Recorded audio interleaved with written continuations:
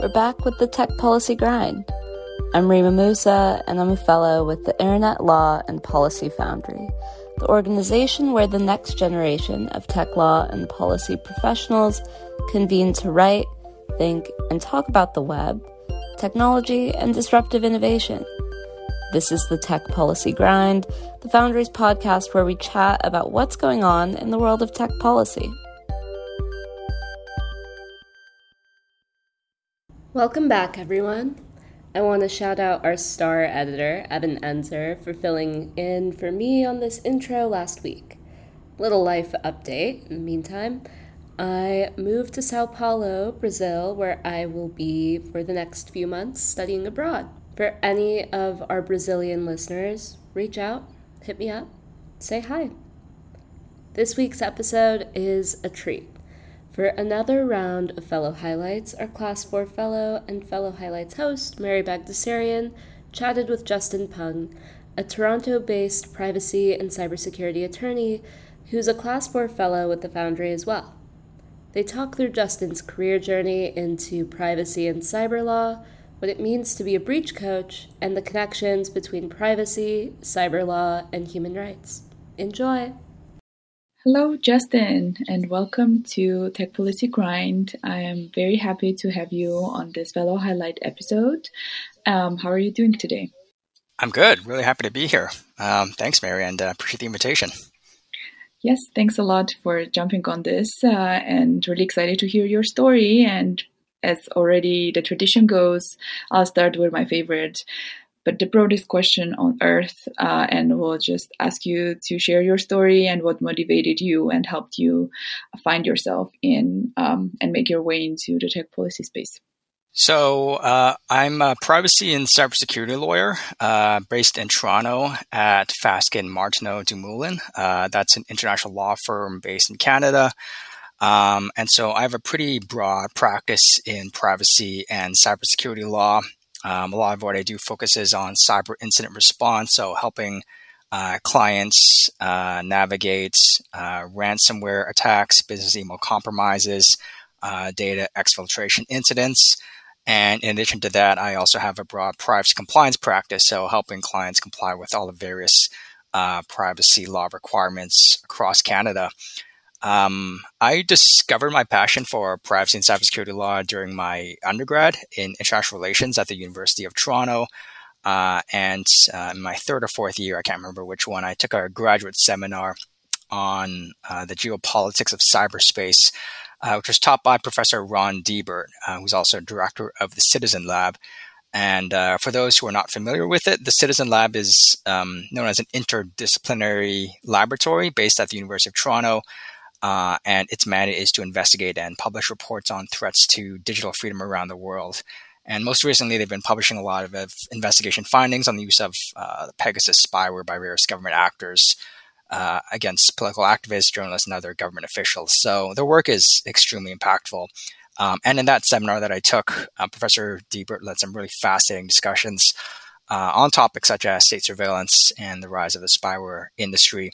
And for that seminar, I wrote a research paper examining the relationship between political control and systems of surveillance and information control. So that really sparked my interest in the legal and policy frameworks of privacy and cybersecurity.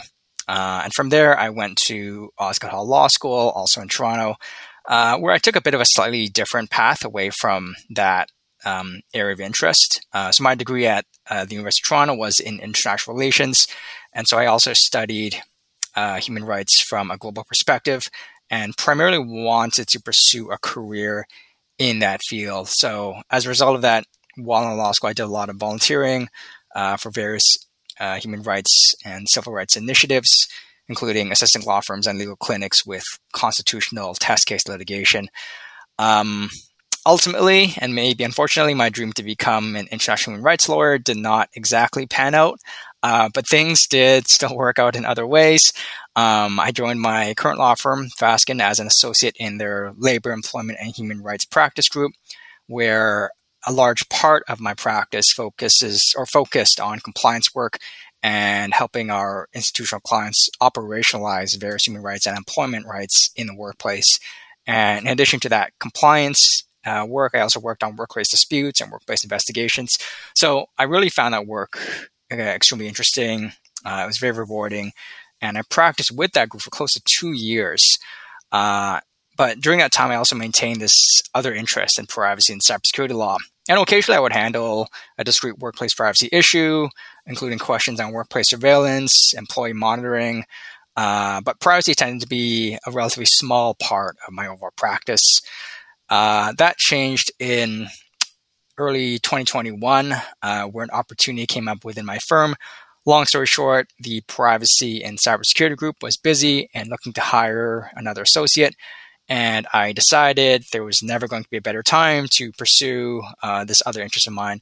So I proposed an internal transfer, and the firm kindly facilitated this.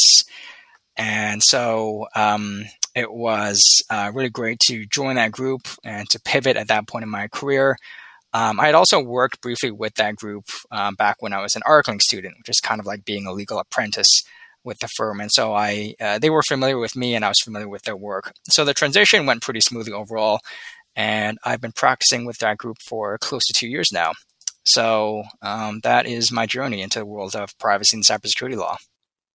That's super exciting. And as someone who actually somehow ended up being a human rights lawyer, I will say that human rights are everywhere. So never say that you don't really practice human rights law. That's what I claim. I mean, I also did international litigation, and I think that's what people think about human rights law initially. But I think that everything we do is human rights work. But I want to dig deeper into what you did during your, I think, law school years in this regard. Like if you had any interesting volunteering experiences or some projects you worked on that you would like to share. Yeah, absolutely. So I worked on a mix of human rights and civil rights initiatives. I volunteered with Pro Bono Ontario, which is a not-for-profit organization that's dedicated to providing low-income Ontario residents with legal services for employment matters, human rights matters, civil litigation matters. And so I actually volunteered at a small claims court in Toronto, helping low-income residents and helping triage their issues so that we could connect them with legal counsel on site to help represent them and to advise them on matters in dispute at small claims court.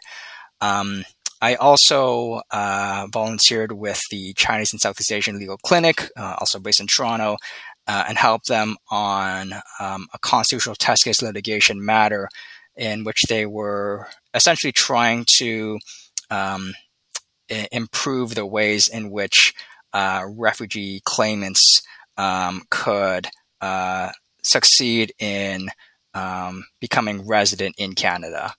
And so through a mix of those different kinds of matters, I gained a better understanding of human rights law in both the constitutional and the domestic sense, and how us as lawyers who operate in that space could help people from disadvantaged communities like low income communities, like refugee communities, help succeed in terms of achieving their rights, their objectives in society. So, I had some pretty diverse experiences in law school, volunteering on those different kinds of initiatives. And it was really rewarding for me to do that, and a really great learning opportunity in terms of understanding the legal frameworks and how much impact they have on individual rights. That sounds great. And I also agree that there's always more we can do, volunteering and just like pro bono work and all the other avenues that there are. But moving on to what you do like day to day now, I think one of the goals for this series is also to highlight different kinds of jobs and just explain to early career professionals what their day-to-day may look like when they apply to jobs, because those, as we know, are not clear from the job descriptions that we get when applying. So would love to hear that, and if there are things that you enjoy doing most. Yeah, so my day-to-day is broadly split between two different sides of my practice, which I had kind of briefly discussed earlier. One side being cyber incident response, so ransomware attacks, business email compromises. Anytime an organization experiences a cyber incident that impacts their IT environment, that impacts the data that they hold, or that impacts a third-party service provider that holds data of the organization, that's when we'll get involved. Our role is colloquially known as breach coach or breach counsel, in which we essentially quarterback the incident response. And so typically that will involve forensic investigation firms. If it's a ransomware incident, it might involve bringing on a ransomware facilitator to help engage with the threat actor and see what kind of resolution can be achieved and what intelligence can be obtained. We may need to bring on an e-discovery vendor to sift through that data to better understand what kind of impact we're talking about when it comes to individuals' personal information, when it comes to third parties, corporate information. So that's one side of my practice, cyber security incident response. And what I'll add to that is sometimes that incident can lead to other kinds of legal proceedings impacting our client. We just wrapped up a relatively significant regulatory investigation against one of our clients in relation to a ransomware attack that they experienced. And so we were dealing with this investigation by a provincial privacy commissioner. It involved a lot of back and forth with a lot of detailed technical questions coming from the commissioner side and a lot of submissions coming from our side in consultation with the client and various stakeholders. At other times, individuals who are impacted by these incidents can try suing the clients. So they'll bring a legal claim against them for grounds such as alleged negligence in the protection of their data. And so sometimes we have to respond to those kinds of legal claims. So being a breach coach or breach counsel is a pretty involved role. It can be pretty exciting dealing with these kinds of incidents, but it's also a very challenging kind of scenario to deal with. We have to be crisis managers. We have to identify risks and help the clients mitigate them. And so it's a pretty impactful and rewarding role to be in. The other side of my practice is more on the corporate privacy compliance side. So helping clients with their day-to-day privacy needs. Let's say a client wants to switch service providers and wants to transfer sensitive employee information to a different service provider. And then the question is, what notice has to be provided to those employees? What consents have to be obtained? Do we have to update our privacy policy? How do we structure and negotiate the service agreement with a third-party provider to ensure that the data is meaningfully protected? So those kinds of innocuous business decisions like changing a service provider can raise all sorts of privacy questions. And that's where we come in, is we help them navigate the privacy frameworks that may apply to any given scenario. Thank you so much for sharing that. I think my follow-up question, or maybe not really a follow-up, but my next question will be around privacy field currently being more of a compliance field versus being just like a practice area that is more like maybe closer situated to human rights law, because this is, I think, a perpetual question. But I have this discussion a lot with people practicing in your field. And I think when GDPR was being drafted and the premise of GDPR was to be more user focused and just to create a new system and framework. But now looking at the way that the laws are developing, it feels like privacy is more of a, as you also mentioned, a compliance field, which is closer to, let's say, like taxes than to human rights. So, and I also heard this perspective shared at the IIPP conference in April, the Global Privacy Summit. And that was interesting for me to hear from professionals working in this field for a while. So I'm curious to hear your perspective on this issue. Like the title could be anything, but what do you feel like what does it feel like when you practice this? That's a really good question, and I absolutely agree. There's definitely a tension in the understanding of what privacy law confers on individuals. Right? Is privacy law closer to human rights, or is it closer to? And I think you made a really great analogy there to tax law, where you're looking at it strictly from a numbers and obligations point of view, and that's a theme that has also been raised repeatedly by our federal privacy commissioner in Canada, and this has been raised by both the current and the preceding privacy commissioner about treating privacy law more as a human rights framework as opposed to what it is now, which I would say is closer to a compliance framework, imposing obligations on organizations with respect to the management of personal information. And, in Canadian privacy laws, there's both federal and there's provincial privacy laws. You do see the same kinds of themes and provisions that you see in other comprehensive privacy laws like the GDPR, like the CCPA, like in other comprehensive privacy laws that we're seeing in other jurisdictions, where you do have core individual rights of access, correction, of deletion, etc. So, those core themes prevail.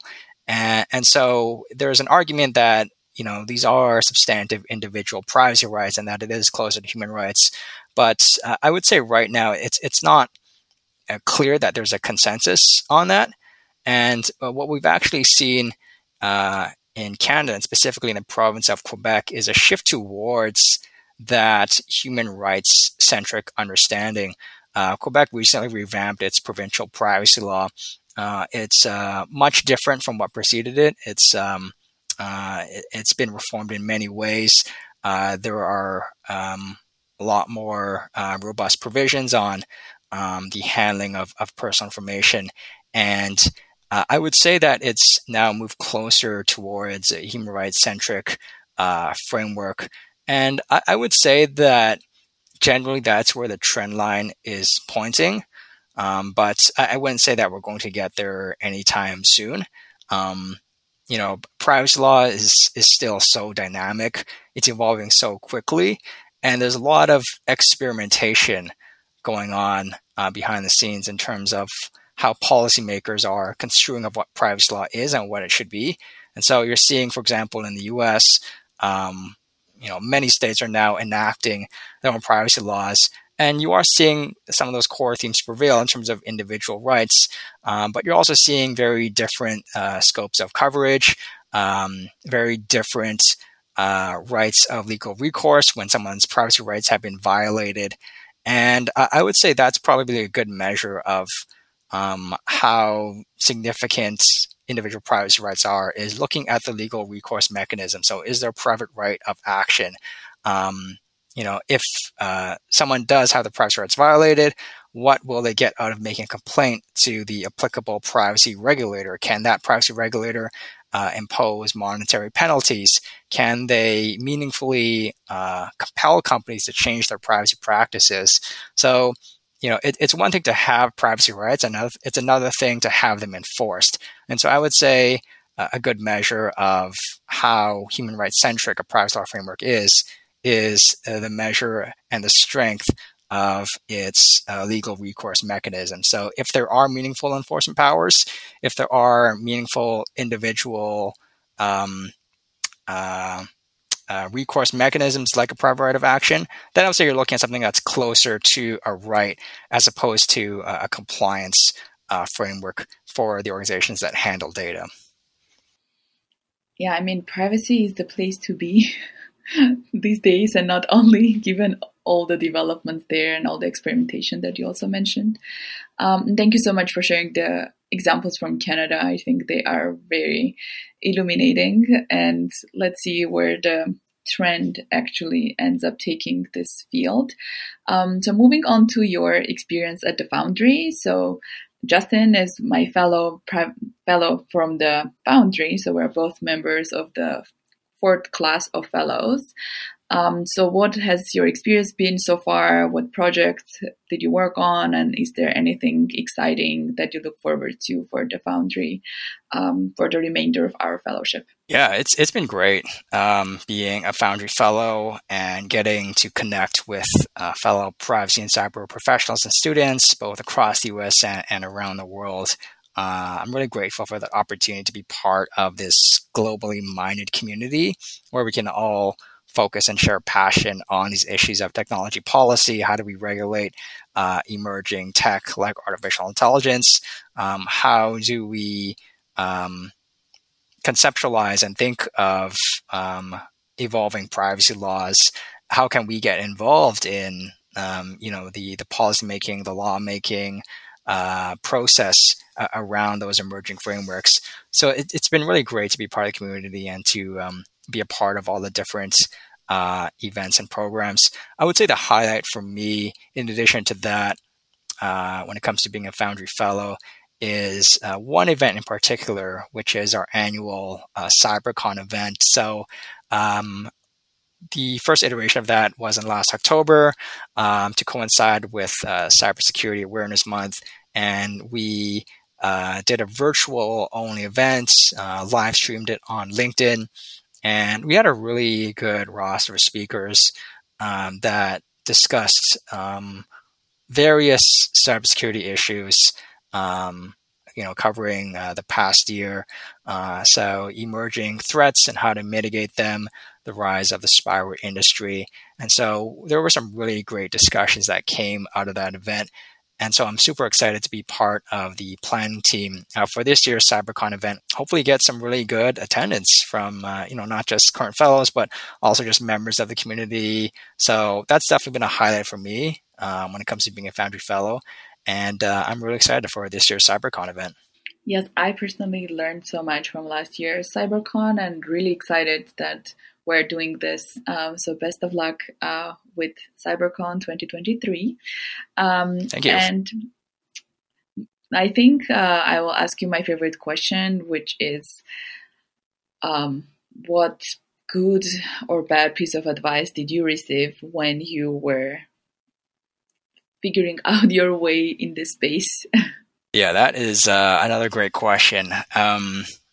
I can't really say that I received bad advice entering the space, and that's only because I wasn't really looking for advice. My pathway into privacy and cybersecurity law was a little indirect, and so I kind of fell into it because the opportunity came up and I identified that this was the right time to get into the space. But, since then, speaking with my peers in the legal community, as I've embraced the practice, I would say there are two key pieces of advice that have emerged from those discussions. One is that you have to appreciate that you need to be constantly learning just to keep up with everything going on, because the field is so extraordinarily dynamic. It's filled with constant regulatory and policy developments. There are always disruptive technological advancements that challenge our understanding and application of the legal frameworks that apply.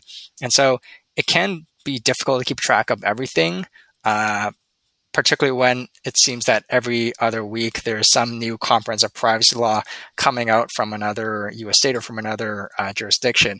But it's important to maintain awareness of what's going on, even if you haven't necessarily read through the whole bill yourself and you haven't yet familiarized yourself with all of the details. It's important to just maintain awareness. And whether that's by subscribing to newsletters, listening to podcasts, or reading bulletins, or ideally a combination of all three of those activities, because there's so much insightful content out there. It's just important to maintain awareness that there are things going on, to identify when a new key piece of legislation has come out, and to understand that this is another consideration in your understanding of privacy and cybersecurity law. The other piece of advice I would offer is to try to understand the technology. So, there's I think sometimes a misconception that to practice in technology law or to practice in privacy cybersecurity law, that you have to have a technological background. And that's really not true. You don't have to be an engineer or a programmer or a technologist to practice in this space. But you should try to conceptually understand the technology that underpins the legal and policy issues of the day. So whether that's getting a better understanding of how a large language model actually works, or whether that's understanding how cookies work, it's important to conceptually understand the technology, even if you don't actually understand the underlying mechanics. And I think that will make you a better privacy or cybersecurity technology professional, and will be an advantage to you when it comes to practicing and advancing in this space. I said I had two pieces of advice, but there's actually a third one that I think is probably worth mentioning. And the third piece of advice is to be patient, especially if you're at an early stage of your career and you're still finding your footing, or if you're just a student who is trying to break into the space once you graduate. I would say that if you're lucky, you can enter the space directly out of school, or whichever previous career you're transitioning from. But for many others like myself, it might take some time before you find your footing and before you find the right opportunity.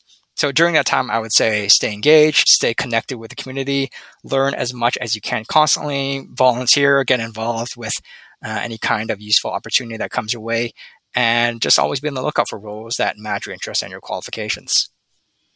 Love everything you just offered, especially I don't know which one especially, but all three. But I guess being patient is something that we just don't appreciate enough. But it's just part of the journey, I guess. And you mentioned learning and the sheer amount of content everywhere in this field. So are there things that you follow, some blogs or podcasts or books that you would recommend given your practice area? Yeah, absolutely. I would say I get actually quite a lot of content out of LinkedIn. And if you're not already active on LinkedIn, I would say get active on LinkedIn, because it is an amazing platform to be connected with fellow professionals and peers in the privacy and cyber technology space. And especially what you want to do is identify and follow the thought leaders in the space. Some of them are also active on Twitter, but quite a few of them are also very active on LinkedIn. So I would say try to follow them on whichever platform you're comfortable with. Some individuals I can recommend off the top of my head include Omer Tene, Professor Daniel Solov, Odia Kagan, Phil Lee. These are all great people to follow because they're very active in terms of producing and publishing content on privacy and cyber and technology. They're not shy to share their thoughts, and they always have a lot of insightful commentary. So definitely identify the thought leaders and follow them. Another great resource, especially on the privacy side, is to become a member of the IAPP, the International Association of Privacy Professionals, and to take advantage of their resources. I know that there's a membership cost, and a cost to get certified if you want to obtain a privacy certification with them. But the IPP offers a lot of great resources once you are a member. They always have a lot of great webinars organized by their various knowledge chapters around the world. And it's really easy to just schedule those in your calendar and just learn something about a different country's privacy law or cyber law framework, or what privacy professionals are thinking of when it comes to implementing privacy by design. Like, there's so much great content that's put out there by the IPP, and it's just a matter of getting involved with them and taking advantage of those resources. Another great area for those kinds of resources are law firms, just very generally.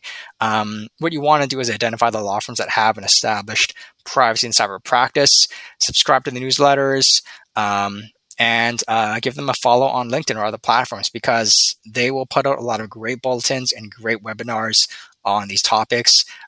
It's all for free because it's for business development purposes, and you can get a lot of free great content that way. Last resource I would recommend is podcasts. So I've become a huge podcast fan since last year, ever since I discovered the sheer amount of privacy and cyber technology podcasts out there. And there are so many to choose from.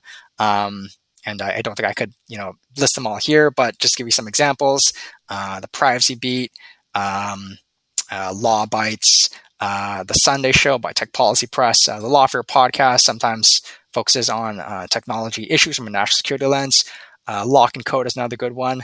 The Cyber podcast put out by Vice.